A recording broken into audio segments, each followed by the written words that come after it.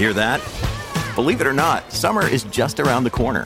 Luckily, Armor All, America's most trusted auto appearance brand, has what your car needs to get that perfect summer shine. Plus, now through May 31st, we'll give you $5 for every $20 you spend on Armor All products. That means car wash pods, protectant, tire shine, you name it. Find out how to get your $5 rebate at armorall.com. Armor All, less work, more clean. Terms apply.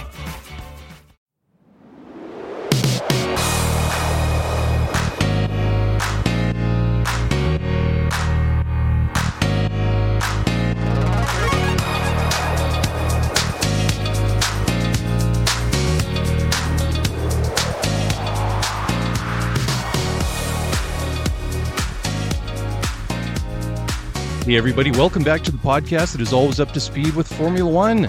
My name is Mark Daly and tonight is Thursday, February 8th, 2024. It is, well, it's still Friday Eve for a couple of hours anyways, and I feel that with all the news that's been going on in Formula One over the past, well, the past couple of weeks since the beginning of the year, since before the turn of the year, it seems like it's been one thing after another after another.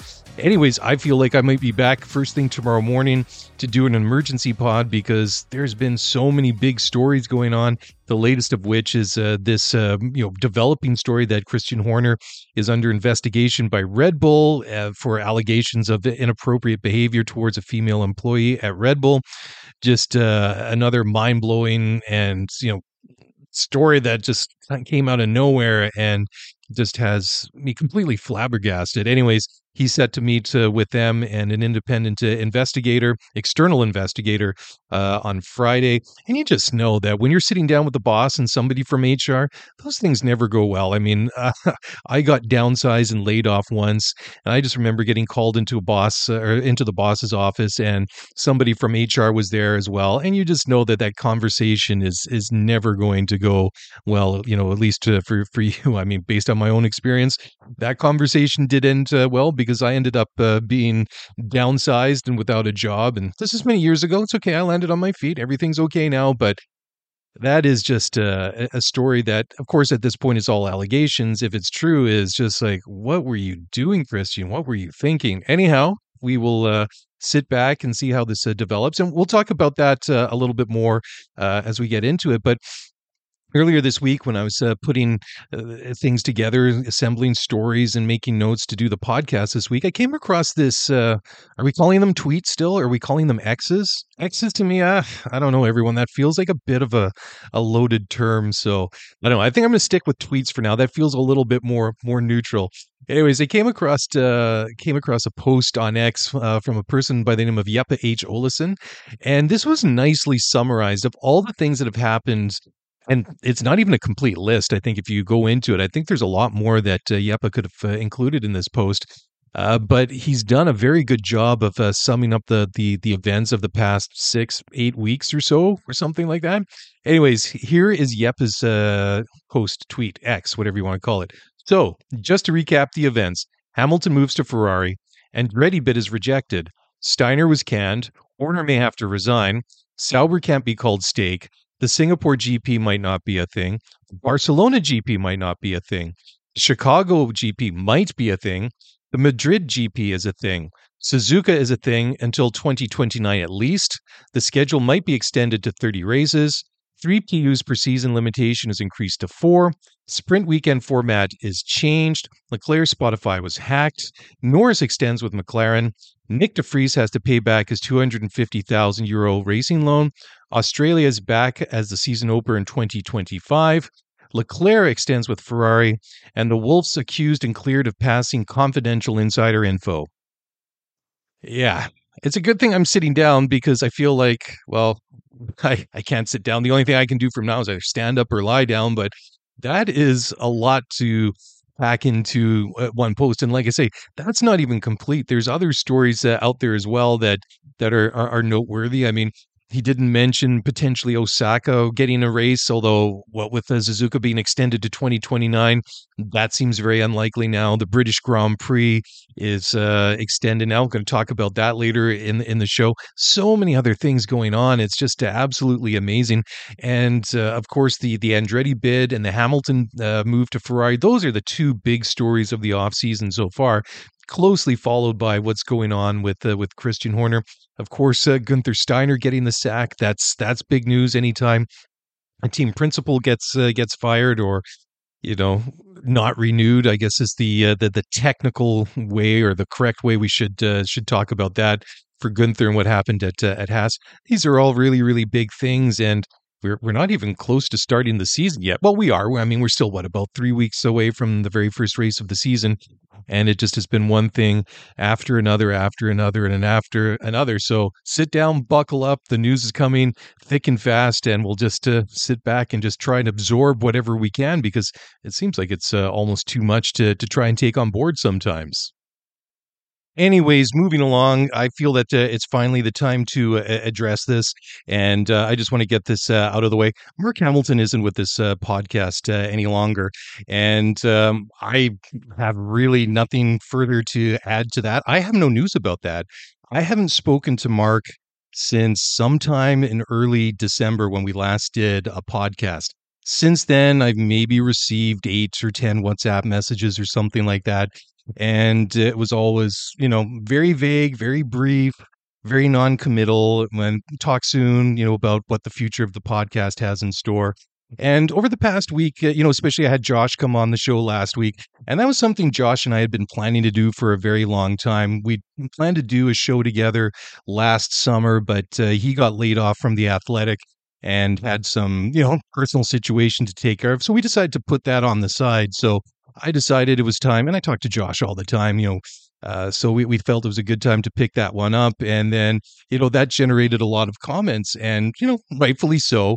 But hadn't wanted to say anything because I kept getting occasional messages from Mark. We got to talk about what the future of the show is, where we go from here. But, he never would actually commit to anything and say, okay, I've got the time. Let's sit down. Let's talk, what's on your mind kind of thing. So over the last couple of days, I've been getting quite a few messages. I've had, screenshots from people that have had messages from Mark where he just comes out and said, I've left the podcast. I'm not there anymore. So he just hasn't had the courage to come and say that to me. And, that's fine. Whatever. It's not your jam anymore. You got other priorities. Maybe you got a personal situation. I totally get it. I totally respect it. I don't expect anything. This is something that, for the most part, is a hobby. It's a very enjoyable hobby. I mean, sure, I'd love to make it make it a living. I know Mark would too, but got to be realistic about some things. But if you want to move on and do other things, do me the courtesy. I have the right to hear that from your own, from your own mouth, right? From, not via a text message, not from somebody else saying, hey, Mark just sent me a message saying that he's not with the pod anymore. What's going on? And I really don't know a lot more other than, he said that a very brief message. He said he'd hit the wall. He felt that we had different ideas for the podcast, which I completely disagree with, because I tried to sit down with him going back to last summer many times to look at the future of the show, talk about those sorts of things, and he wouldn't commit to it. All the meantime, I'm finding out more and more that, he's talking to other people in the space. He was going off and doing this other podcast with some random people he'd connected with in the Middle East, doing that stuff. I mean, that's cool. I mean, whatever, that's fine if that's what you want to do. But, I'm very upset at that, because I really considered Mark a good friend. And then all of a sudden, radio silence, nothing. I'm just kind of left hanging and get fed this second and third hand information from other people. Again, it is what it is. I'm very disappointed in that behavior, because I think, what is this, high school? Do me the courtesy, tell me yourself, because when it comes down to it, that's a personal integrity issue. And, I deserve better. The people of this podcast do better. If you want to move on, that's fine. Anyhow, so, I'm going to keep on going with this podcast. I started this, back in 2016. that was still right in the thick of when I was still doing a lot of soccer journalism, doing the podcast that I did with my friend Jorge Mendoza, which kind of wrapped up and kind of came to a natural conclusion during COVID because, well, you know, COVID, right? There was a lot of things going on. We all had different priorities, but that was a good thing because he had other things going on in his life. You know, he had just he and his wife had just had their first child at that time, and the whole pandemic thing. But I started really doing this a little, well, I wouldn't say anymore, but it became more of a focus during COVID because Formula One literally was the only thing going for a very, very long time. And then, well, I mean, Mark and I partnered up later that year, and everyone knows the rest of the story from there. But like I say, I started in 2016, did a little bit on my own. My friend Kevin Laramie from Montreal, he joined in for a while. He went on to some other things as well, and that was fine. Just didn't have the time to do it. He's very busy in other things, and so I kept on going on my own. So the point is, I'm a fighter. I'm a survivor. I'm more than happy to take on a challenge. More than happy to do the stuff that I want to do with the show. It's interesting because, and I don't really talk a lot about my personal situation. You got to give a little bit of background. Over the past several years, I've been working for a company. I was one of the main people there. It wasn't my company, but I ran it like it was. All that was kind of deferred to me. It started to take up more and more time, and I was getting paid well to do it. So there was that, but it was taking up way too much. There was not a very good work-life balance. Had the opportunity to switch to the job that I have now, which has a great work-life balance, lots of vacation time to make up for all the years when I was working, in industry where I would never take my full allotment of vacation, and always at the end of the year, it'd be like, "Are you carrying days over? You want to get it paid out?" And it didn't matter if I had 2 weeks, 3 weeks, 4 weeks vacation or whatever. I never took enough of it. Anyways, when I left my last job, as I'm a credentialed professional in my line of work. I had so many obligations. So I was in my new job that I was transitioning into. I was transitioning out of the old job, working two jobs literally. From 9 to 5, and then from 5 till whatever in the evening, because I have professional obligations for projects and things like that I had to finish whether I wanted to or not. Besides, a lot of the people were really good clients that I'd made a commitment to and needed to see it through. Those things started to wind down more and more as 2023 went on, and finally I got to the point where I've transitioned to a new role within my my current job, and it gives me even more free time on top of that. So that kind of kicked over at the beginning of this year, and I'm really excited to be able to focus on a lot more things. Obviously, spend more time with my family. That's a big one, obviously, they mean a lot to me. I love them a lot and want to spend more time with my wife and my children. But be able to pick back up, these things like the podcast, other interests and other commitments I have outside of work and outside of my family. And this is one of them. So it was fun to do the show with Josh last week. I did have somebody lined up to come on today, which, I decided to defer a week and thought, well, just let everybody know what's going on, and then I'll bring the next person on. I wanted to do more of these things, and in most cases, a lot of the people I've got lined up to come on the show, I would have been doing this regardless whether the Mark here was here or not. And so here we are. I just thought that it was just the right thing to do now that I have a little bit more information, just to kind of pass that along. But like I say, I'm energized. I'm ready to take on the fight, ready to revamp the show. It might take a little bit of time to kind of get it where I want to. I'm not really sure if what I want to do in terms of, partnering up with somebody in the future. Maybe, I'm not sure. I do intend to do a lot more collaborations with other people in the space. Who I've got coming on next week is someone that I really love the work that they're doing. Can't wait to bring him on to talk to everyone and do the show together. And it'll be things like that, collaborations, coming in and hosting for an episode. And then last week I did have the live stream going on YouTube, going to do that more often. But that might depend. If it's just me, hey, I don't mind turning on the camera and sitting there talking for, an hour, whatever it might be. But when it comes to the guests, some people not always quite as comfortable to do the camera thing, to do the video thing and live stream. And I totally get it. So we'll see how that goes. But if it's myself, and for sure I'll do both, because the live stream is a lot of fun as well to pull up. Listen to. I can't listen to the comments, but I can certainly read the comments as we're going along. And in the past, that's generated some pretty good discussions and things as we've gone through the show. So totally intend to keep doing that at some point, and then we'll just see where it goes from there. So I appreciate the support. I appreciate all the messages that I've got over the past week or so, especially when I hear from people, hey, I heard what happened and just want to know that we support you, that we're here, and keep up the good work.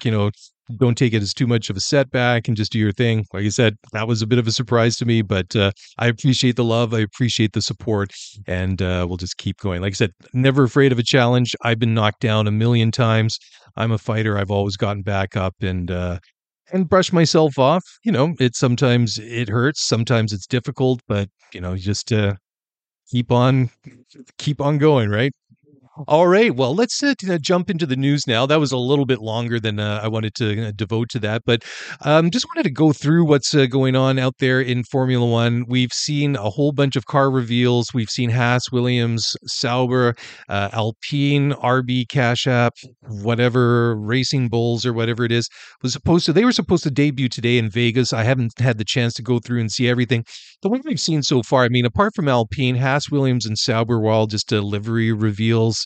We didn't actually see the new cars, and that is what it is. It seems like the days of like every team having like a real big gala launch and making it a real big thing are over. I mean, some of the teams do, some of the teams don't, and I'm not a big fan of like the livery reveal, but whatever, it is what it is. I know that a lot of people seem nowadays to be disappointed in that because they like the glitz, the glamours, the covers came off and a proper presentation was made for Ferrari or Red Bull or McLaren, whoever it was, to see the brand new car and not just the livery. But let's be honest, right? Like a lot of what these livery reveals are is just getting the sponsors' names out there, getting them the exposure that they're obviously paying a lot of money for. But it is what it is. Anyways, the ones that we have left. So as I said, RB, Visa, Cash App, or whatever it was, is when we just call them Toro Rosso again, or AlphaTauri, that just rolls off the tongue so much easier. We're supposed to have a reveal today in Vegas. We're going to get a couple of days break here until we get reveals from Aston Martin on the 12th and Ferrari on the 13th. That location for Ferrari is still to be confirmed. Mercedes and McLaren are both going to do their car launches or livery reveals on the 14th on Valentine's Day at Silverstone. And then next week on the 15th, a day later, last but certainly not least, Red Bull are going to do their car launch, livery launch, whatever you want to call it, whatever it turns out to be. They'll do that on the 15th, like I say, and that date, that's confirmed, but the location still to be confirmed. So not really too sure what that's going to be. I do, the livery reveals, like I say, whatever. I mean, it's kind of cool to see what the cars are going to look like when they get on the track. No real big deviation in what we've seen from McLaren the last couple of years. Still mostly that black and papaya livery. Looks pretty sharp. I kind of prefer all one or the other, but certainly breaking it up the way that they have isn't a bad thing. The Haas still kind of more of the same. Basically the black, white, and red, the big MoneyGram logo on the side of the airbox, the Haas on the rear wing. Still more or less the same. The Williams, a little bit of an evolution on the livery that we've seen over the last year or so. More black and the rich kind of like royal blues, dark blues on it. Looks quite sharp as well. The Sauber, the steak, the kick Sauber, whatever it is, we're just going to call them Sauber. Looks pretty cool with this, the black and this sort of like lime green, this neon green. That could be pretty striking to see out on the track. And then the Alpine, who launched their car just earlier this week as well. Kind of an evolution of what we've seen before.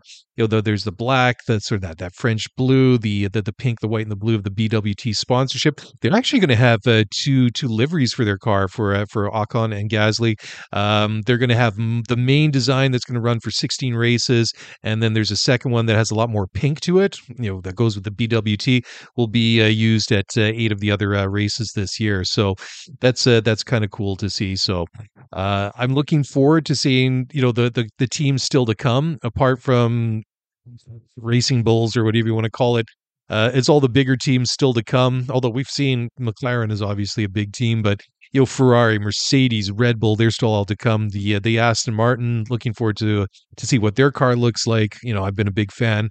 I've wanted to see them succeed for a couple of years, and of course, Aston Martin is one of those marks, one of those brands that it's just exciting, right? It's just it's a car that I'm never going to own, just like a Ferrari and some of these like high end luxury vehicles, but it's fun to look at them. And unfortunately, the car hasn't always lived up to expectations or hype, but they look great. And that seeing that iconic Aston Martin logo on the cars, the British Racing green, to see that on the grid as well is pretty cool. And like I say, it's an iconic mark, and it's good to see them in Formula One. But they got to do something with it. They got to win some races, or if they're not winning races, just don't start strong and then plummet through the race order like they did, or through the standings like they did last season. Anyways, looking at the time here, I want to take a quick break and come back. Going to take a big, deep breath and kind of pull up my socks here from the first half and kind of collect all my thoughts, looking at what I've got all lined up for the rest of the show here, and we'll start talking about that in a moment. So please don't go away. I'll be right back after a short break for a message from our sponsors. Passion, drive, and patience. The formula for winning championships is also what keeps your ride or die alive. eBay Motors has everything you need to maintain your vehicle and level it up to peak performance. Superchargers, roof racks, exhaust kits, LED headlights, and more. Whether you're into speed, power, or style, eBay Motors has you covered. With over 122 million parts for your number one ride or die, you'll always find exactly what you're looking for. And with eBay Guaranteed Fit, your part is guaranteed to fit your ride every time or your money back. Because with eBay Motors, you're burning rubber, not cash. With all the parts you need at the prices you want, it's easy to make your car the MVP and bring home huge wins. Keep your ride or die alive at ebaymotors.com. Eligible items only. Exclusions apply.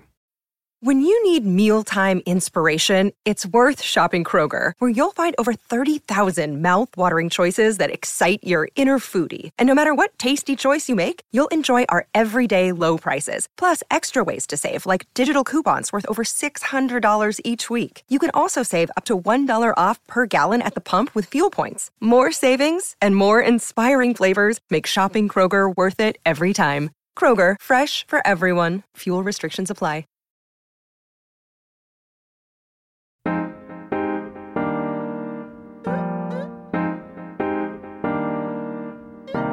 All right, welcome back to the podcast. So we're going to just jump right into it. So the big story of the week so far, obviously, is the quite shocking news that came earlier this week, that Red Bull team principal Christian Horner is at the center of an internal hearing that's going to take place tomorrow morning, or this morning, Friday, February 9th.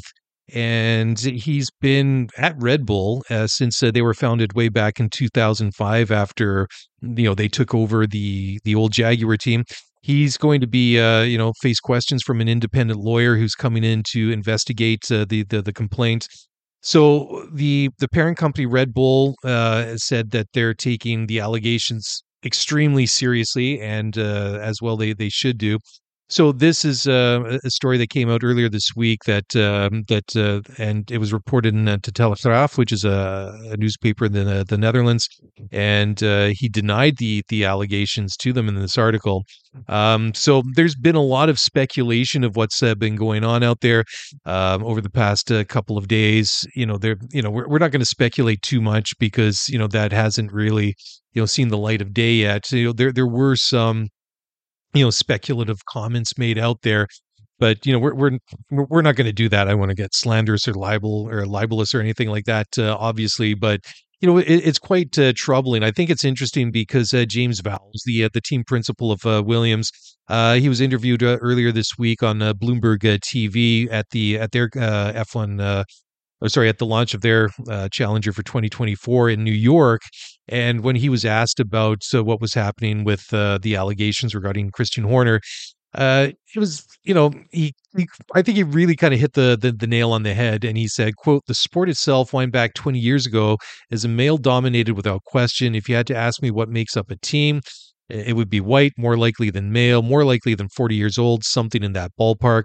That's changing, and it's only positive that it's changing that result. I can only control what happens within Williams. And what I can do within the environment is open to everyone's eyes. This is how we have to be, because the best ideas don't come from being a closed group of individuals. It comes from diversity. These allegations, I am afraid I don't have any understanding of what's behind them and the significance of what has happened." He goes on to say, "All I can say is that it should never happen. In our guard, we'll be entirely supportive in terms of fixing it, making sure we have a culture that is accepting of everyone," end quote. So, it's, yeah, it's troubling, right? And David Coulthard, who is a former Red Bull driver, and I think also an ambassador for the team, he said basically that everybody deserves their moment to explain. And he said, after he read a statement for regarding Christian Horner, and he said, quote, "I think that's where we stand. I've seen all sorts of overreaction on social media, people calling for Christian to resign, for him to be suspended, all these sorts of things. But as always, everybody deserves their moments to be able to explain their position. I believe that will be happening on Friday in Christian's case. I don't know about the other party involved, so maybe next week we'll have some clarity on this particular situation." So, yeah, that's fair enough. Everybody gets their chance to answer to, the allegations against them. I hope, for goodness sake, whatever happens, that these things aren't swept under the rug, the rug, that if he's done something wrong, absolutely he should face the consequences for that. I mean, everybody has the right to a safe and inclusive, welcoming workspace. And if he's done something egregious, and all it's really said is that that's unprofessional, inappropriate conduct. Read into that what you will. Maybe they will release what the what the transgression was. Maybe they won't. But it's a very, very serious thing. So what could happen, and it was nicely laid out in an article on The Guardian. They kind of laid out what's going to happening. So what's going to happen on Friday? He's going to meet with an independent external investigator who is going to look into what they call allegations of inappropriate behavior of a controlling nature were made against him and became public knowledge this week. And then they go on to say, it should also be noted that this is not a court case, nor is it a tribunal or a hearing. So they go on to say, like, what is the format of the meeting? So he will make a case to the inquiry, which already has collected evidence from the female employee who's made the allegations against Christian Horner. They will consider the evidence and they will take it back to the parent company, Red Bull, who will then decide if they have to take any action. So Christian would have the opportunity to take subsequent legal action as a result, and they're quite open in saying that there is no conclusion into the investigation that is anticipated on Friday. Like I said off the top of the show, I'm keeping an open mind and considering everything else that has been happening recently in Formula One. There very well could be something significant to report on Friday, so we'll just wait and see. So again, I think it should be really made, quite plain that his career could absolutely be on the line. So if they find that during the course of their inquiry that these allegations are true and they're substantiated, but it would leave the parent company Red Bull with little choice but to take him out of the position that he's in. I mean, if something egregious has happened, and it just would not be right for him to remain as team principal. Anyways, there's, they could penalize him in another form. They could remove him as CEO of Red Bull Racing, but maybe not as team principal. And then, there's the possibility too that he's exonerated, and then at that point they'll try to distance themselves and put it behind them as quickly as possible, which, makes sense and fair enough. Like I say, as long as that is actually the case and they're not trying to, bury what's happened. So it's interesting too, because it has larger repercussions for potentially for the team. And I think we should be just upfront and honest that people come first. Their main concern should not be the impact that it has on the team. If the team suffers because of what allegedly he's done, then that's on him. That's not on the team. I mean, if he's done something that causes his removal from his position as team principal, and the team suffers as a result, yeah, like I say, I think that's 100% on him. They would have to remove him and try to get somebody else in to take over. I mean, it would obviously have a huge impact. I mean, they've been rebuilding that team for a very long time, because over the course of the past decade, go back to 2014, it was the start of all Mercedes all the time for all those years, Lewis winning championships, and then that one year when Nico Rosberg won his in 2016, all the dominance across the table there, until we get to the couple of years ago, Red Bull starts to breathe a little bit of life again. I mean, they'd won races over the past decade or so, but it was just the odd race here or there and podiums, etc. It was all Mercedes, and if it wasn't Mercedes during that time, it was Ferrari, and then occasionally Red Bull. But they've really come back in a big way. I mean, they won 4 consecutive championships when Vettel was there in the late 2000s into the early teens, 2010, 11, 12, 13. And then going into the turbo hybrid era, and they just weren't quite the same in the switch to the hybrid turbo power. But they've come back, and they've come back strong. And I mean, they're not just strong. I mean, they've been dominant for the past couple of years. And there's plenty of stories and articles out there by pundits already that this is going to be another year of Max Verstappen dominance. But, how long would that last? Because we saw last year that there were some times where they did wobble a little bit, right? I mean, they were still able to pull it together and still win all but one race, win the drivers' championship, win the constructors' championship, break all these records. But it wasn't as though they were completely, invulnerable. There were some times when they were, exposed to a certain degree. And Sergio Perez obviously had his challenges, but removal of a major person that's involved in the operations of their team, like the team principal and Christian Horner, someone that's been there for almost 2 decades, would be massive, right? There would be, it would be a big PR nightmare for Formula One as a whole. I mean, we talked about it for a long time. The whole "We Races One" campaign that they had a couple of years ago was just, I know that was more of an inclusivity initiative to try and get more people into the sport and things like that. But I mean, just the message "We Races One," that I think that's kind of disappeared. But certainly it would be a pretty bad look for them that he's removed for inappropriate behavior towards a female employee. And just the whole thing about like the old boys club, that really that sort of stuff bugs me anyways. And then what would happen? Who could potentially come in and replace Christian Horner? I mean, I'm sure that would be a job a lot of people would obviously want. I mean, the one person that immediately comes to mind, or a couple of people that immediately come to mind.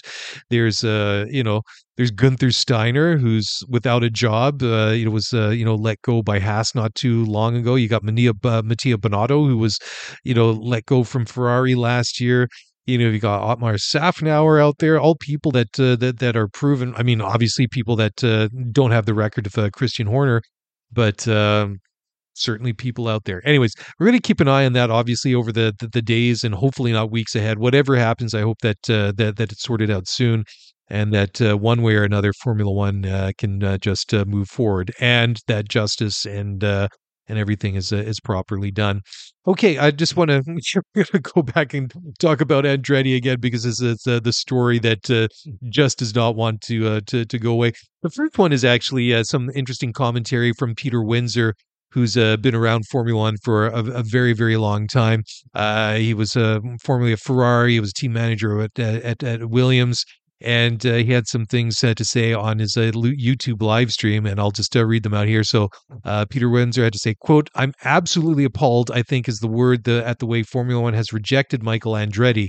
And let's say the Andretti thing, because Mario was for sure 100% behind all that and wanted to be involved, have his name obviously on that team. And I think that the fact that they've rejected it is ridiculous. And beyond that, I think the reason they're giving are insulting. And about that one, we think Andretti would have benefited more from Formula One association than vice versa. I mean, that is absolutely crass. And the prelude to that was saying, oh, well, the survey we did, what survey? What people did they ask? And if they asked those people who said, oh no, Andretti's not important in the world of motorsport, he wouldn't add anything to Formula One, you're asking the wrong people or you're asking the wrong questions. Because Mario Andretti with Michael, and you've got to say Michael has achieved a massive amount as a team owner, but Mario is the case study of the greatest racing driver of all time in many ways. I mean, the versatility of this guy and his commitment to Formula One when he was in Formula One and what he did for Formula One as an American, I think it is just unconscionable that it has been rejected. End quote. Nicely summed up from Peter Windsor.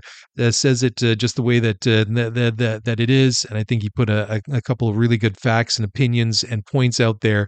And I'm still absolutely shocked that that they didn't get that bid. So one of the big hanging points said that that Formula One had when it came to the Andretti bid that ultimately was rejected was the fact that they didn't have a power unit supplier in place, and so they would be obviously very welcoming. They're very supportive, or at least that's what we're saying about the partnership with GM, and they'd love to see an Andretti team with an Andretti PU, but there was an understanding that they had with Renault earlier that that they would have customer engines at least in the interim until they were able to get that partnership with GM up and running and get an engine developed that they could put into the car, most likely well, not right away, but I think maybe it was 2028 or something like that.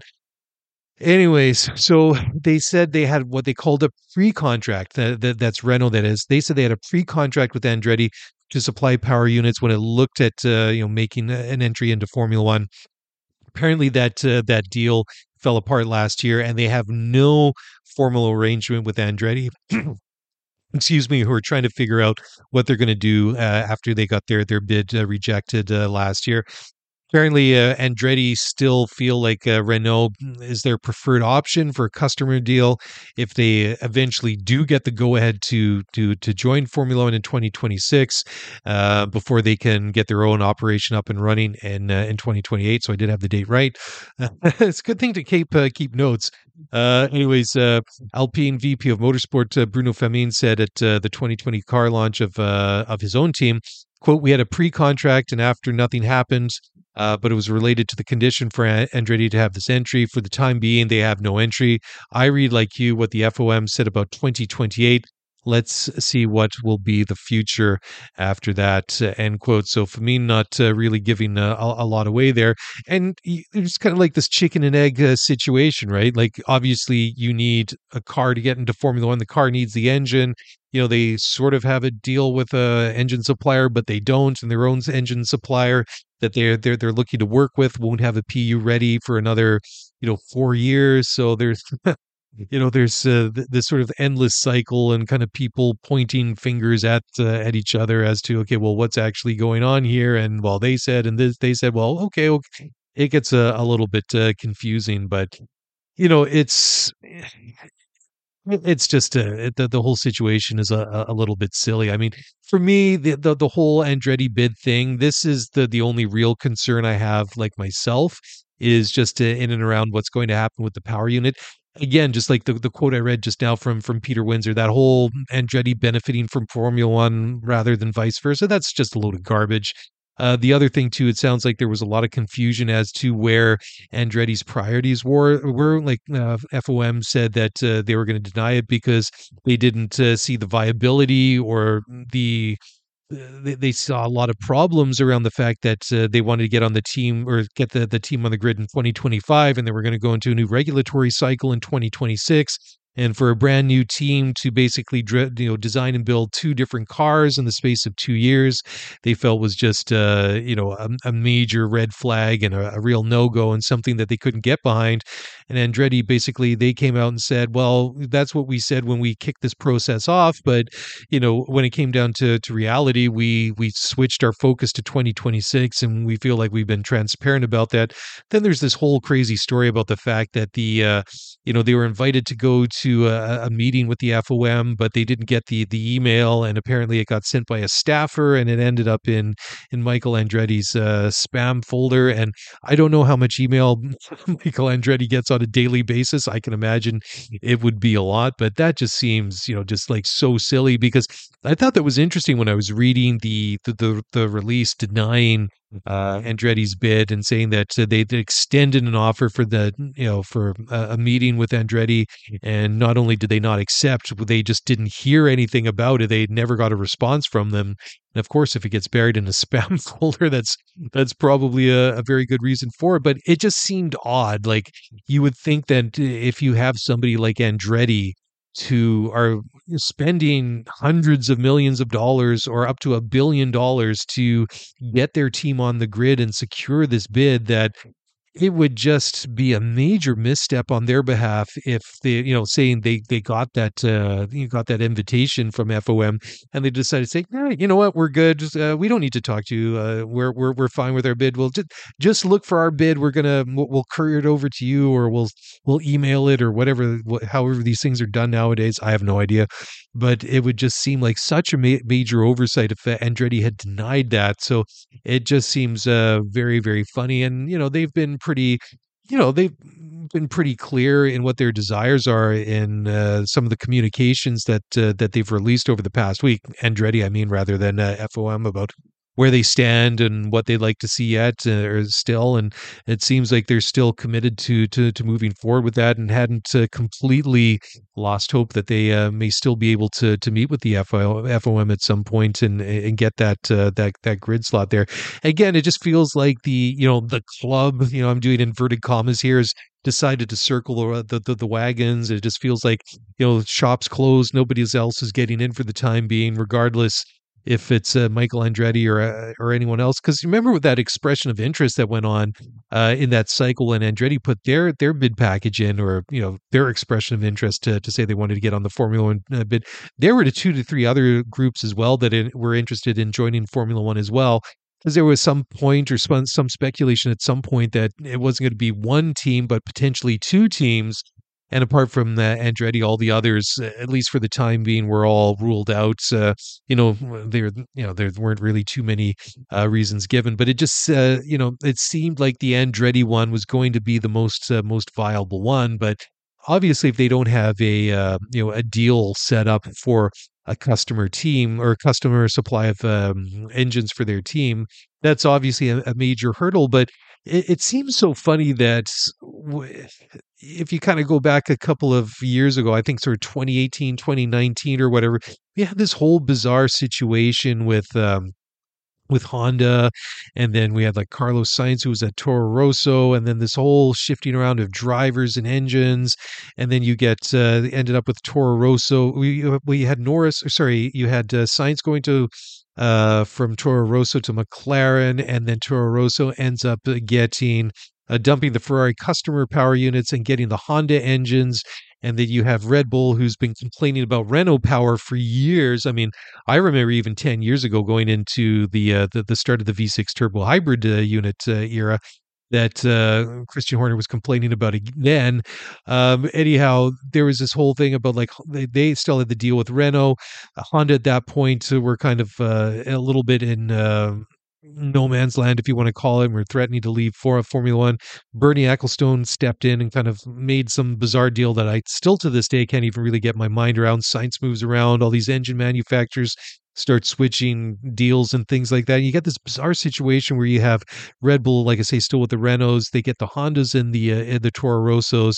They basically get this opportunity to test the Honda engines in their junior team, and in a try before you can buy scenario, which must have been infuriating for the other 9 teams. I mean, we're 8 teams, I should say. that Red Bull was able to basically get all that data and real world feedback from their junior team, Toro Rosso, and then kind of the try before you buy. Because I mean, when they put that Honda in the back of the Red Bull in 2019, you could tell that it was going to be pretty competitive, because they said at the time that they were going to at least deliver the same that they were getting previously with the Renault results wise, and they pretty much did that first year, and then it just got better and better and better ever since, and it's just a major thing. Anyways, yeah, the whole Andretti thing, you'd have to think, just sort of close off this thought before I go into a break here, that if they really wanted to get this deal done, you would think there would be a way to get engines for them. But the whole concept of like a pre-contract with Alpine for Renault engines, and the way that they're kind of like, well, yeah, we had a pre-contract, but we're not going to sign a deal with them until they get like a deal to join Formula One. But Formula One saying to Andretti, you can't join Formula One unless you have an engine supplier. It just feels like this ridiculous standoff, and it's not going to resolve itself anytime soon. So who knows? Again, this Andretti situation just seems to kind of be a story that keeps on giving, like at least quotables here and there. And I'm sure it's going to linger for some time yet. All right, time for another break, and we come back on the other side, and we're going to talk about, well, Lewis Hamilton. That's still a big story this week, a week on from his shock announcement that he'll be leaving Mercedes AMG Petronas at the end of this year and moving to Scuderia Ferrari. And talk about that and a bunch of other stories. And we'll do that starting in just a moment after another break from our sponsors.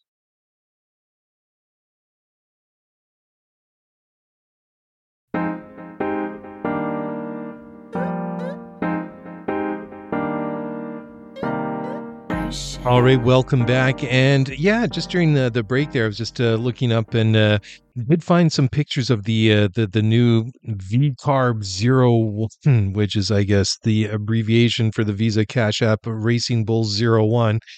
And it looks like they've backtracked a little bit, quite a bit, from the livery that we've seen on the Alpha Tauris over the past couple of years, which is predominantly white and navy blue, which I thought was a livery that worked pretty good. Anyways, we kind of see more of a bluey kind of like purple with some red and some silver and some white on it. It looks more like I guess you could say it looks more like a Toro Rosso from a couple of years ago before they rebranded to Alpha Tauri. So I guess what's old is new again. But I mean, it looks okay. It's just of course the V-Carb 01. Maybe is that what we're going to call it? Are we just going to call that team V-Carb? That might be the easiest way to get that very, very difficult team name out of out of our mouths. It's just too tricky. And I get it. I get that these teams are extraordinarily expensive to run, and they rely on sponsors and things like that. But it's just that when you get like all these sponsor names, integrated into the team name itself, I don't know, maybe I'm a bit of a purist, but I feel like it takes a little bit away from it. So I feel a little bit more, respect for Ferrari, where they just have like Scuderia Ferrari. I mean, Team Ferrari. I mean, Scuderia is team in Italian. And, because all the rest of them, because I mean, it's Oracle Red Bull Racing and Mercedes AMG F1 Petronas or whatever it is, et cetera, right? So, I mean, I get it. It's just from a purist point of view, I'm not a fan of hearing all those things there. But, like I say, these folks, these big corporations pay massive amounts of money to get their corporate logos and branding onto these cars, onto drivers' helmets and overalls and gloves and literally everything that they do, and up inside the the garages and whatnot. The sponsorship does make that sport run, because it is horribly expensive. Anyway, so let's talk about Lewis's big move again to Ferrari from Mercedes. Carlos Sainz has been saying a couple of things this week, and a little bit understated. He said that losing his seat to Lewis for 2025 was not the best feeling, but is still determined and committed to give his all for Ferrari for his last season here coming up in 2024. Anyway, Sainz told Sky Italia this week, quote, "It's certainly not the best feeling to start the season, but the moment I put the helmet on in Bahrain to take to the track, the only sensation I'll feel will be the desire to go faster and faster and also aiming for victory in the World Championship. I'm fine. Don't worry. I'm not disappointed. Experiencing Ferrari from the inside, already knew several things, and I prepared myself with the team in view of future changes." Had I said, however, I don't want to think about anything other than giving my all this season in what awaits with me with Ferrari. I'm calm. We know that we have a very important season ahead of us. This will be my last year in Ferrari, so I want to do the best that I can. I'm also training with the karts to give my best when I'm on the track. End quote. So there we go. So apparently Sainz has been linked to a couple other drives elsewhere in the Formula One world. One of them, interestingly, would be Sauber, which, after next season will become the Audi works team in 2026. So, it's not that Carlos is going to be, land somewhere outside of Formula One. I think he's still got a lot to give the sport. And, he could have, I don't want to say he could have done more, given more for Ferrari. I think he's, for the most part, has done a pretty good job. I mean, even Charles Leclerc, who a lot of people tout as a potential future world champion, has been a bumpy time since he joined the team, joined the team in 2019. And Sainz, I think, has done a fairly decent job as well. Whether or not he's the driver to lead them to world championship glory, another question. Obviously, Ferrari don't think that he is, and they've decided to go with the Lewis Hamilton, Charles Leclerc pairing, which, that is interesting, right? It's I'm looking forward to seeing these two as teammates. And as I'd been talking about last week, when Charles was partnered with another multiple world champion who was at the end of his career, AKA Sebastian Vettel a couple of years ago, he certainly didn't hold back. And I don't think that he's going to hold back at all once Lewis gets there. And I think it's going to be a good challenge for both of them when you think about it. I think Charles is going to prove that he's at least as fast as, if not faster than Lewis, and deserves number one status, which they've never really given him in the partnership with Sainz, which I think is a little bit kind of strange, because I think there's no real debate that Charles is the better of the two drivers. Anyways, going back to the partnership with Lewis Hamilton and Charles Leclerc, I think it's a good situation for Lewis as well. I think that Charles is going to be, I wouldn't say an upgrade, but a definite tougher challenge as a teammate compared to George Russell.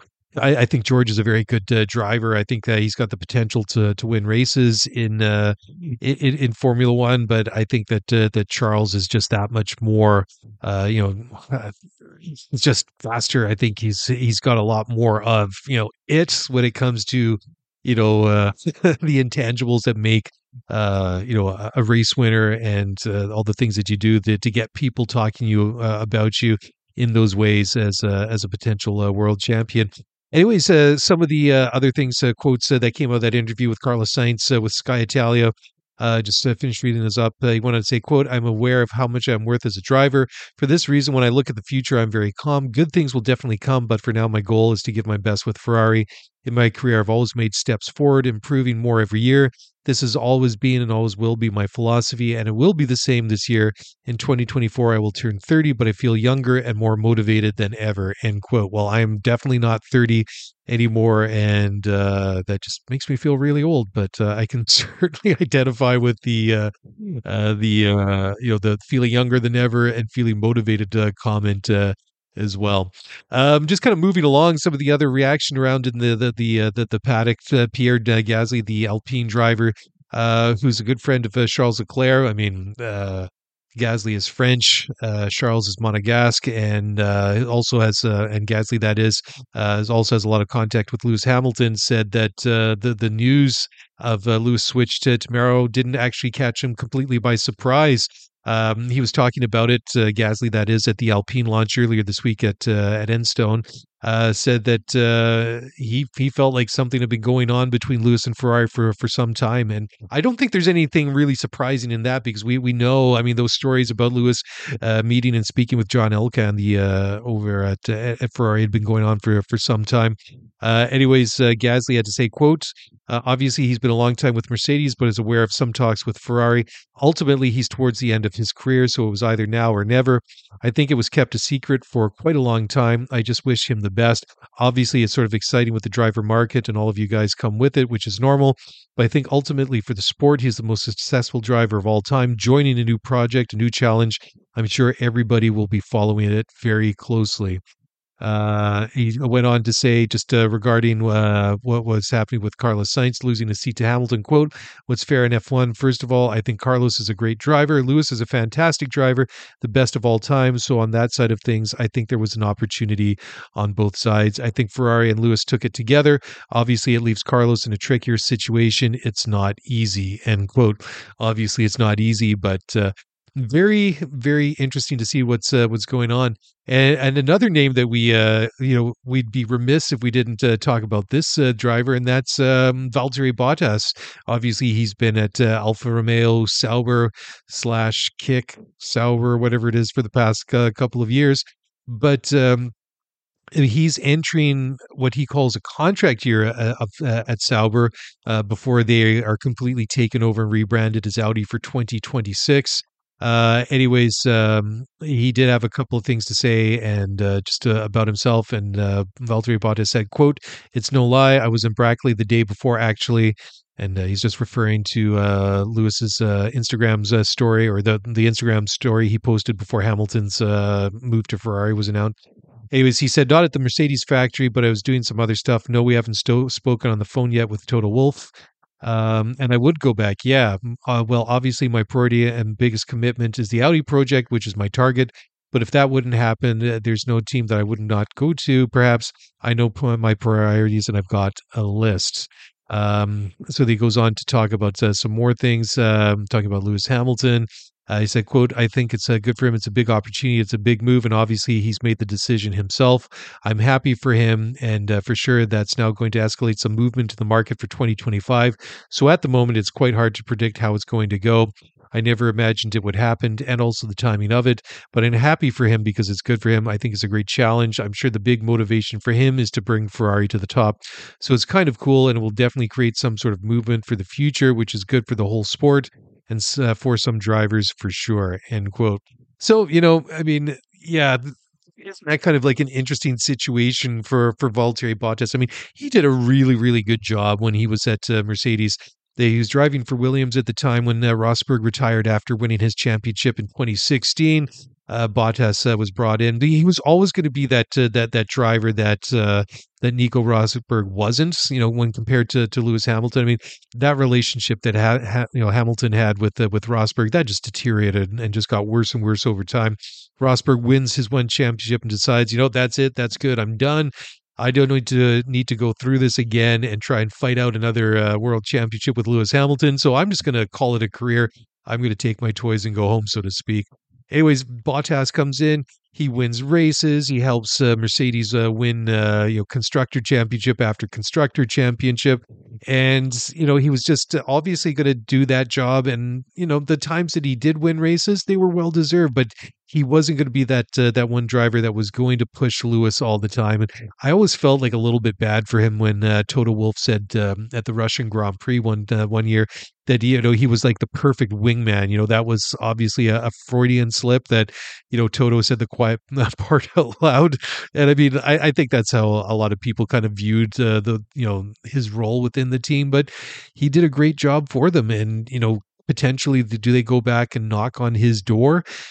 What an opportunity for Valtteri Bottas. I mean, to go back to the team that he has had success with, or do you stick it out and want to stay with the team you're at now, knowing that it's going to become the Audi's works team in a couple of years? So very interesting. But there's still so many names kind of like floating out there, and the one that keeps coming up again and again and again in relation to taking Lewis's vacant seat at Mercedes again is Fernando Alonso. And honestly, I wouldn't be shocked to see if that does happen at some point. It very well could happen, because Fernando, among anything else, has always been a little bit of an opportunist. Let's face it. He knows how to look out for number one, like of all the things that have happened. And, he's burned a lot of bridges in Formula One. He's always managed to kind of like level up every time. Well, maybe not all the time, but that return to McLaren in 2015 was didn't really go all that great. But I mean, he joined at a time when they just got the Honda power units, and that project was many years behind the projects that Ferrari, Renault, and Mercedes had. For the V6 turbo hybrid engines, they started late. They came in a year after everyone else, and it was clear that engine wasn't up to scratch then. But he goes away from Formula One. He goes, does some racing in Indy. He goes and wins at the Le Mans. He does that sort of stuff. Then comes back to Formula One again, and has a go at Alpine. Then gets into Alfa Romeo. Sorry, not Alfa Romeo, but Aston Martin. And it was amazing last year, right? I mean, at the start of the season when it was Red Bull and then Aston Martin and then literally nobody else, it was fun to watch. And it was interesting too, because Fernando for me is such a complicated driver, and he's someone that I've kind of had like a love-hate relationship over the years. So basically before 2023, I hated him. And then he's one of those drivers, right? He's a polarizing driver. You either love Fernando Alonso or you don't. And I don't think that's an unfair thing to say about him. But certainly last year, it was fun to watch. It was good stuff watching what Fernando was doing with that Aston Martin, the points that he was collecting, all the podiums that he was scoring especially in the first third of the season until things really start to go sideways for that team. And it was amazing too, because that sort of that real edge, that real, I don't even know what the word is other than edge that he had to his personality, to his character, that didn't seem to be there as much. And I just to kind of go back and think about him talking to Danica Patrick at the Miami Grand Prix. Here's Fernando, big smile, ear to ear, laughing, chuckling, having a great time, talking to Danica. And that was just that one instance. I noticed, many more kind of, moments like that with Fernando. And then, but as time went on, the team started to struggle a little bit more. The upgrades and the way that they tried to develop the car last year, the AMR 23, just didn't work out. It that development kind of stalled, and then they regressed and sort of kind of showed a little bit of signs of life towards the end of the season. But that really edgy, outspoken, at times a little bit sort of vicious in nature, Fernando Alonso with the comments didn't really come back. Took it all in stride, and I have to be fair about it. I mean, I feel like he kind of won me over after all these years of Fernando. I don't like that guy very much. He sees too much of thinking about himself and looking out for himself. I really came around last year, but the point is now that as interesting as a position that Valtteri Bottas finds himself in is either sticking with Sauber at the moment and going into the Audi program in 26, or Fernando Alonso, who's at Aston Martin, and I hope that team moves forward this year. I really do. Could he potentially move to Mercedes, and could it be somebody else? It's going to be a fun story to talk about until Mercedes actually decide on who's going to take Lewis Hamilton's seat in 2025. And well, let's be honest, it'll be fun to talk about once they do confirm who is taking that seat once Lewis leaves next year. Okay, just to move on to this is nothing really too shocking. This was just an interesting article that I saw by Roberto Chinchero on motorsport.com. I don't think this is really shocking, but apparently Lewis Hamilton has what they call a no poaching clause in his contract at Mercedes to prevent him dragging a bunch of key Mercedes personnel over to Ferrari with him. I don't think that's really too shocking. I mean, we would see things like that for people that have other, jobs, high level jobs at other, big corporations and things like that, because it's a huge hit that they're going to have face once Lewis leaves that team. But if he was to drag, say, for example, his race engineer, Peter Bonington, and let's face it, Lewis and Peter, Bono, have developed this really good working relationship over the years. I mean, he does a very, very good job as Lewis's race engineer, and the record that these two have put together has been amazing because there were a lot of funny comments and memes and jokes. All the comics were out last week after Lewis's move to Ferrari was announced, and says, well, like, yeah, basically, like the gist of it was, well, Lewis is going to Ferrari now. Can you imagine Lewis having to try and survive with all the ineptitude and bad calls that they've made, at that team over the last number of years, and then it just sort of seemed like a little bit of a given that maybe Bono would go along. I mean, Toto Wolff said that he would talk to Bono about it, but I can't see him leaving right away to join Lewis Hamilton, and it would be interesting too if he decided to say, well, I quit right now. I'm going to go into my gardening leave. This whole concept of gardening leave. So, well, it's such a funny, such a British term, right? That somebody could, walk away from a team and then basically sit at home for a year or 18 months or whatever the terms of the contract are before they can, join another team in Formula One. And, that's fair enough. I mean, they're all privy to some very, sensitive and important, information, each one of these teams. But it would be interesting if Bono does decide to go and join Lewis at Ferrari. Would Mercedes do them a favor and say, yeah, Bono, you know what, it's all good. You just go right now. You go with Lewis. I don't think they're going to be that generous. I have a feeling that Bono will go to Ferrari, and he'll go and sit at home and do his period of gardening leave. And you have to think, if that's the case, like, when do you do that? Do you try and see if you can end that relationship now and sit at home for 2024, and then Lewis gets another race engineer for this year, and then they rejoin each other next year or halfway through the 2025 season or whatever it is, if Bono decided to quit Mercedes and started gardening leave next week, for example, right?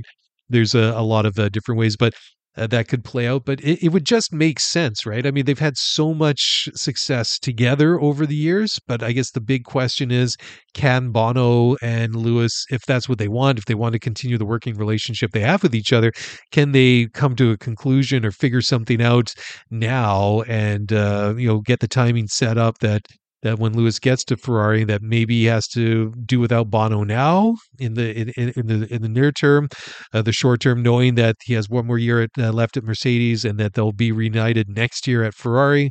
Or might it be that they race together one last year at Mercedes, and then Bono goes on to gardening leave, and then they join again in 2026? Who knows? Again, there's so much speculation when it comes to things like this in Formula One, and just like so many other discussions and the crystal ball sessions we have when it comes to drivers and other team personnel. This could be a fun one to watch as well. Anyways, time for one more final break, and to come back. Got a couple more things just to talk about when it comes to Lewis and his move to Ferrari. Just some other names that are kind of like thrown into the mix there. Talk about that in a moment. I'm going to open up X right now, and I know there was a whole bunch of messages that came in earlier this evening, so I want to queue those up as well. Anyways, don't go away. Be back in just a moment.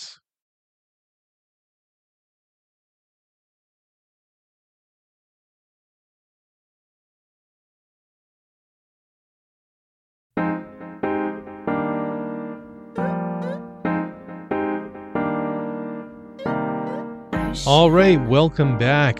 One last segment here, a couple more things just to go through. So James Voles, who is the team principal at I was going to say Mercedes. No, not yet, James. Sorry about that. Keep your powder dry. It's you're still team principal over at Williams. Anyways, Voles believes that Mercedes will come back stronger after Lewis Hamilton leaves next season. He said at the Williams launch earlier this week, quote, "I think it's actually good for the sport. It'll be good for Lewis because he'll learn from it and he will challenge himself. It's not good for Mercedes in the short term, but actually I think you're going to see they're going to be absolutely fine on where they get to on drivers.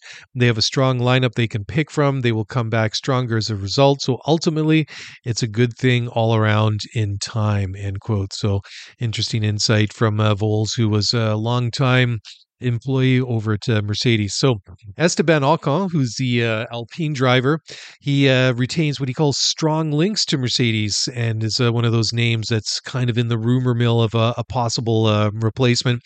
At the Alpine revealed this week, Ocon said, quote, "I've always had strong links with Mercedes. I'm still a Merc junior driver. This always has been, even if I'm not a junior anymore. I'm still contracted with them at some stage. So it is how it is. We'll see. At the moment, I'm totally dedicated to Alpine. That's my focus. I need to do a good job on the track as always. Every year it is a crucial year in F1 because it doesn't matter if you have a contract or not. If you don't perform, you can be out. That's how it is. If you do a strong job, there'll always be talks, rumors, and good things for you. As long as we talk about you, it means you do a good job on the track." End quote. So there you go. Certainly not a name to count out. And let's not forget that Esteban Ocon recently sat out a year of Formula One, didn't have a seat, and was a reserve driver with Mercedes for 1 year. What was that, 2021, 2020? Can't remember. That's a couple of years ago before getting the seat with Alpine. Alpine, just sticking with them, they've hired a new COO, and that is a fellow by the name of John Woods, who is a Group Lotus and former McLaren automotive person. So he'll slide into that role. Another quick hit here, a couple of them. So Sauber apparently won't be able to use the Stake name. They're sponsored every F1 race this year. So they had stake backing for the first time last year, and it was kind of even integrated for the into the team name as well. But anyways, there's some countries that have the gambling thing isn't permitted when it comes to names and logos and things like that. Stake have a sister company which is called Kick, and they have they were producing a special livery for the Belgian Grand Prix. So going back to that tweet at the beginning of the show from Jeppe Olesen about, they're not going to be Stake Sauber or anything like that. Like I say, it's confusing, but at least the car looks kind of cool. The carbon fiber, the black carbon fiber, that neon, it almost looks like a metallic green on it. Could be pretty cool as well. One final story before I just delve into the mailbag here. So good news for fans of the British Grand Prix, and specifically for fans of Silverstone, who I would count myself as one. They have now announced a deal to keep the British Grand Prix at Silverstone for another decade, and they're going to be there at Silverstone at least until 2024. In a post on social media earlier today, Silverstone announced, quote, 10 more years. We're delighted to announce Silverstone will remain on the F1 calendar until at least 2034. And they had a nice montage video featuring some F1 drivers, including George Russell and Lando Norris. Okay, let's jump into the mailbag, and there's quite a few. So first one from at Innovation Festival at InnovFest. What is the biggest news to you over the last 2 weeks? Yeah, we'll talk about that right off the top of the show. That tweet I referenced a couple of times now from Jeppe Olesen and everything that's gone on recently in Formula One. I still think it has to be the Lewis Hamilton to Ferrari news. That really is massive. You don't get like an iconic athlete like Lewis Hamilton switching teams in any sport every day. And Lewis, in many ways, just because who he is and what he's done in Formula One, kind of transcends the sport to a certain degree. So I think that's really massive as well. I mean, to me, Lewis to Ferrari is like some of those big news, stories we hear in other sports, like with Cristiano Ronaldo or Messi or LeBron. That sort of scale, right? So great question. So the next one comes from Roberta Moret. Says Alonso on Mercedes would be awesome, but is realistic? Good question. I don't know if it is realistic or not. I think it's definitely a possibility. Second one from Roberto is there any indication Red Bull would ever sell V-Carb? I don't know. It's something we've talked about for years, something that we've never really been fans of. So I don't know. It doesn't seem like they have any motivation or any reason to do so, do they? And then finally, Roberto's last point, new Concord agreement, will it make the sport better or the teams richer? And I think it will certainly be the latter, making the teams richer. It just seems that, I hate to be kind of like cynical when it comes to these sorts of things, but I always just feel that whenever the teams sign up to something like that, that they only seem to be really enthusiastic or will even just sign the thing in the first place unless it wasn't really, to their benefits and that they weren't going to do very well financially out of it. So great question. Thank you for that, Roberto. Next one comes from Kevin Kelly at Kevin KGPK. And Kevin's tweet is Mercedes just dump Hamilton now. He's going to be useless for you this year unless team meetings won't help to give any incredible input and just get Alonso to drive in 2024. Forget about the bad blood. That's an interesting thought. I don't know about that.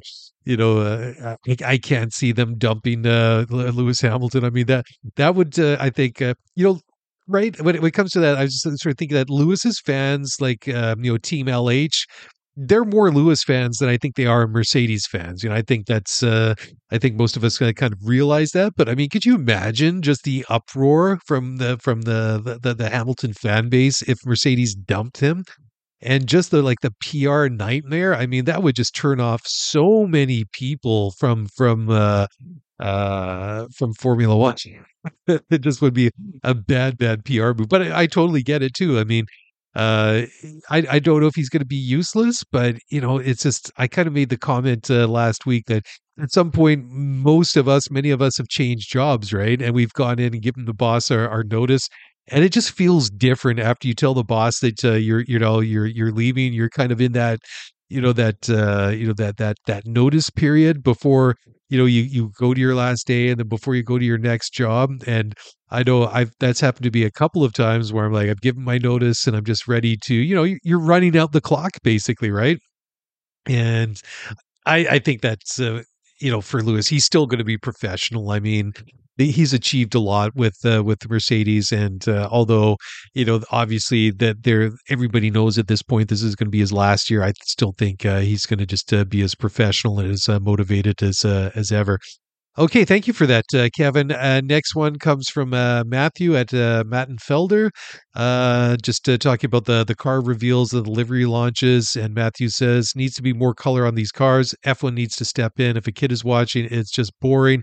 More color. So I'm guessing that Matthew must be either from Canada or for the UK because color is CLOUR. So regardless, where you're from, thank you for the tweet. Next tweet comes from Jason Holderbaum and at Jason Holderbaum 1. And the question is, or the tweet is, if Christian Horner leaves Red Bull, how much does that affect them throughout the season? I don't think anything at first, but as upgrades happen, could they fall behind or are they just so far ahead of everybody, it will not matter?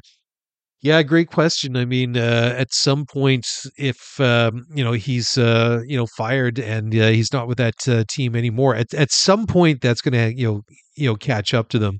You need solid leadership at the top of that at the top of a Formula One team, and love him or hate him. I mean, Christian Horner has done a great job as team principal for Red Bull in the 20 years that he's been there. I mean, look at all the races that they've won, look at all the championships that they've won, all the records that they've broken, and look at the people that have raced and worked for that team. I mean, there's some big names there, and if he's forced to leave the team because of that, the allegations of inappropriate and unprofessional conduct, then yeah, it may not be felt today or tomorrow or necessarily this week or next month, but at some point that's going to catch up with them. And I don't think that they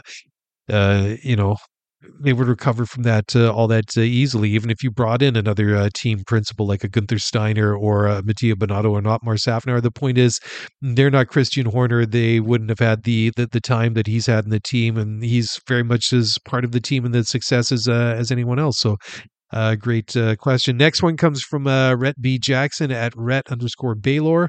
The question is, if Christian gets sacked, then who in your mind is the leading candidate to replace him? Yeah, good question, right? I mean, I've dropped those names a couple of times. Binotto, Steiner, Safnauer, all three of them. Who would be that person to kind of slot in, and who would fit in best to take that job there? I mean, it's a rare person that you find that has all the all the skills and the characteristics that you need to be a team principal in Formula One. And out of those three or potentially others, great question. I don't know. I mean, for the cult of Gunther Steiner, I'm sure like all the top Gunth fans would want to see him back at the helm there, but I really don't know. Another one from similar vein. So thank you for that, Rhett. Similar tweet, from Tim Gonzalez at Evil Ducks 78. Every dynasty falls. Could Christian Horner news cause the downfall of Red Bull? Yeah, absolutely. If that's what happens in the end. There's another one here from etops at __etops__. That's a mouthful. Kind of like weighing in on replying to some of Rhett's tweets here, just taking who would immediately take over. And Etops makes a good point. Gunther Steiner was the team principal at Jaguar before the team was sold to Red Bull in 2005, and that's when Christian Horner took over as team principal.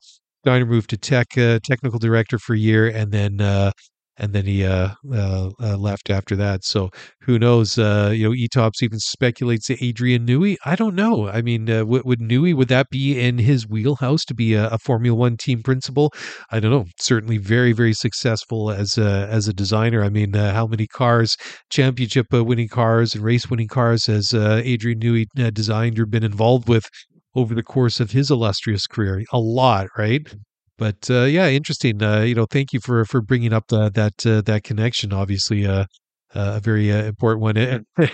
It's funny here because the picture that Etops put in there is a much younger looking Gunther Steiner and a much younger looking Christian Horner. And it's funny. I mean, apart from a little bit more salt and pepper in the hair and maybe a few more wrinkles, I'm thinking that Gunther's aged a little bit more gracefully than Christian Horner. I mean, the stress that people must undergo, like being a team principal in Formula One. I mean, they both, obviously the picture was taken, it looks about 20 years ago. So, time in general, people age, obviously, but I mean, there's some deep, deep lines etched in both of their faces, but it's funny. The big smile in Gunther's face looks just as genuine and as big as the smiles that you see on Gunther, even in recent times, on Drive to Survive and all the recent interviews as well, even subsequently from his departure from Haas F1. Anyhow, everyone, it's almost 11:30 Pacific time here on a Thursday night in Vancouver, Canada. It's time to wrap it up. There's a lot of work that goes into this pod. I'm going to sit here now for at least a couple of hours tidying this one up before it gets posted later on. Anyways, thank you one and all for listening. Thank you all for continuing to support the show. Thank you for your emails and for your tweets. I'll be back again. I'm not sure when. We'll see what happens. Like I say, when I wake up in the morning and see what the news cycle has for the latest, biggest story in Formula One history, or the biggest story this week, or sometimes even the big story of the day. And it seems like there's sometimes multiple big stories in a day. So we'll see what happens. Certainly looking forward to coming back in a couple of days on Sunday night, as we usually do.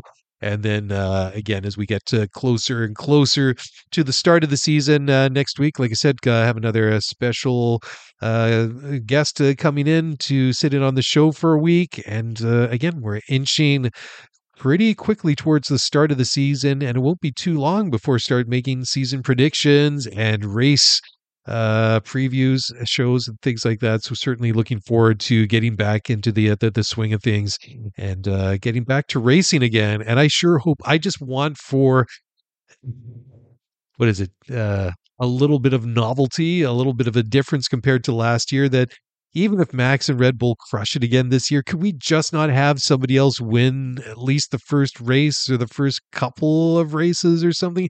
Give us hope that even though if Max wins it again, that there may actually be a competition and some resistance offered along the way to make him work for it a little bit more than he's had to. Not that it's easy just to go out there and drive a Formula One car, because that's always a little bit difficult. But, it is what it is. All right, that's it for me. Thanks so much for listening. If you want to get in touch, by all means do so. Get in on X at ScuderiaF1Pod, or send an email at ScuderiaF1Pod@gmail.com. That's a wrap, everyone. Have a great weekend. Talk to you again later. Bye for now.